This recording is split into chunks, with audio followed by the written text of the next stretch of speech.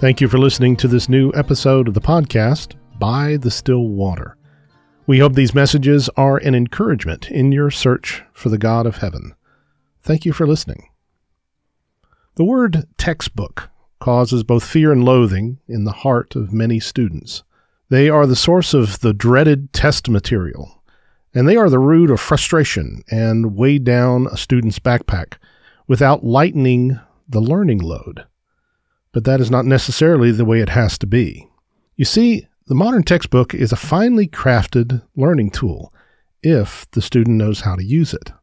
The problem is that students are not taught this skill, the skill of using a textbook properly. Worse, the teachers are not often taught the proper use of a textbook to accomplish the educational goals. They focus on the questions at the end of the chapter as the source of the test material and gauge how much was learned by that score. But the reality is that thousands of hours are devoted by the publishers to make the textbooks an effective teaching tool.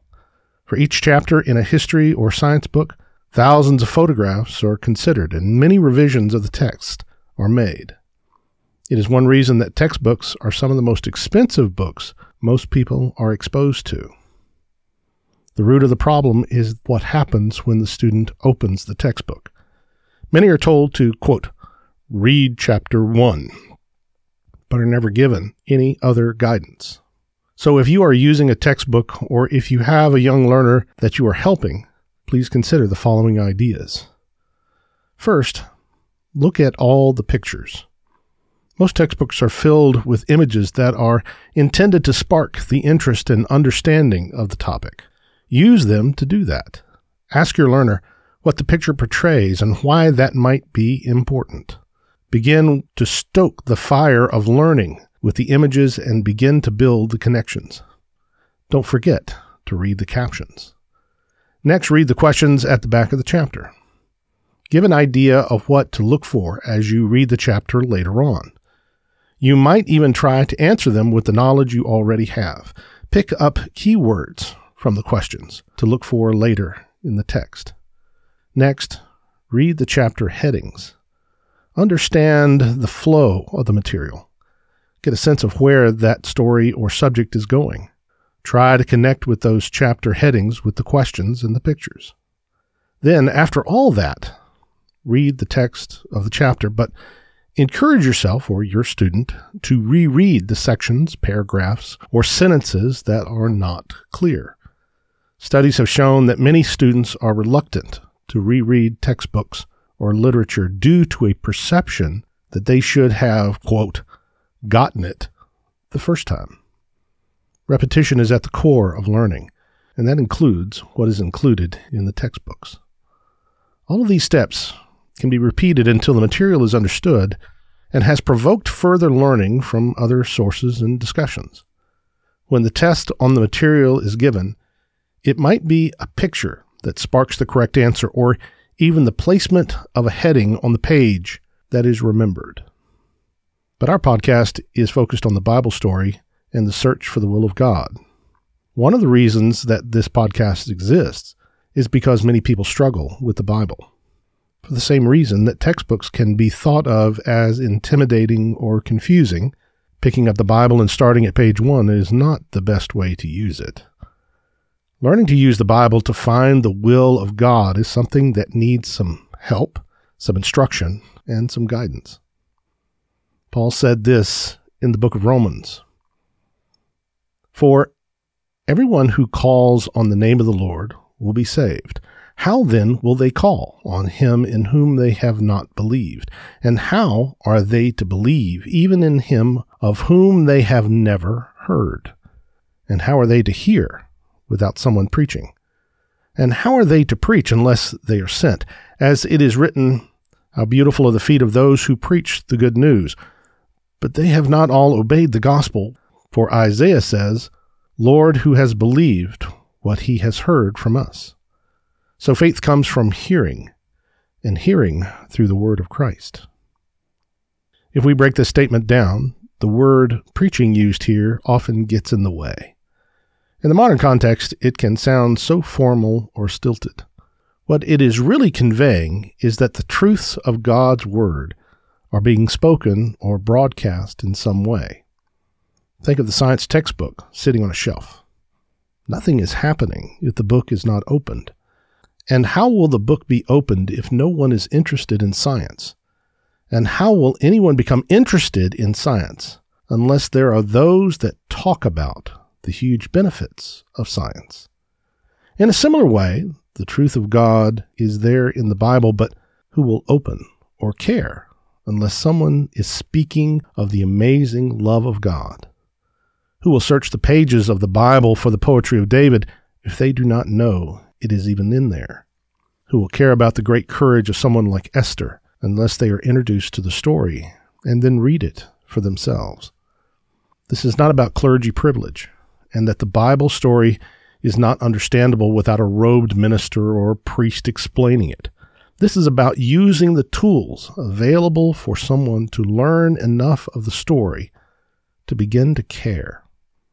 The gospel is the power of God for salvation. Paul tells us that earlier in the book of Romans. Those that preach the word should focus on holding up a beacon for people to see that power. But the Bible presentation of the gospel is meant to be understood and to be compelling. Think of the pictures in the textbook we were talking about earlier. The pictures are intended to engage the reader and to provide a framework for what is written. Now, think of the word pictures and the stories that are found in the Bible. They provide a framework to understand the ideas, the commands, and actions of what it means to be a part of God's people. One of the most compelling chapters in the New Testament is sometimes called the roll call of the faithful. It is Hebrews chapter 11. Each statement begins with, by faith, and it mentions Noah and Abraham and Moses and others. These were the heroes of the Jewish people, the audience the book was originally written to. The challenge was for those first century Christians to see themselves in the stories, and for them to choose to follow God faithfully despite the difficulties. They were to follow in the steps of their ancestors. But the word images are also connected to statements that provide headings to remember. Like the chapter and section headings in a textbook, passages such as Galatians 5 give us principles to remember. From Galatians 5, but the fruit of the Spirit is love, joy, peace, patience, kindness, goodness, faithfulness, gentleness, self-control. Against such things there is no law. We must read this verse and ask, what is love? Or what is faithfulness?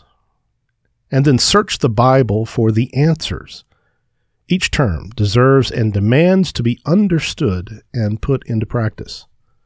How will we do that unless we have connected time and again with the words of life found in the Bible? We will not get it all the first read or even the 100th read. We must take it as a life goal to know and practice the principles found in God's Word. But all of these are given importance to remember what the final test will be: to stand before the Father and be claimed by the Son.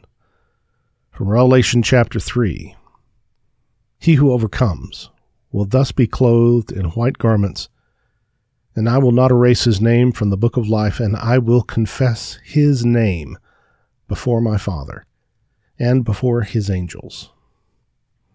The Bible is not a novel and will never be understood as a novel. It must be examined and studied for what it is, the Word of God. It must become the beacon of hope in our lives and always be in the forefront of our minds.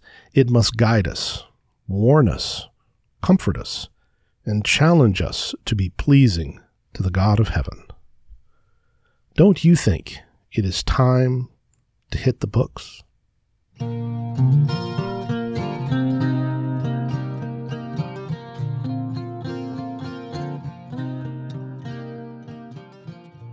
Thank you for listening to this episode of By the Still Water.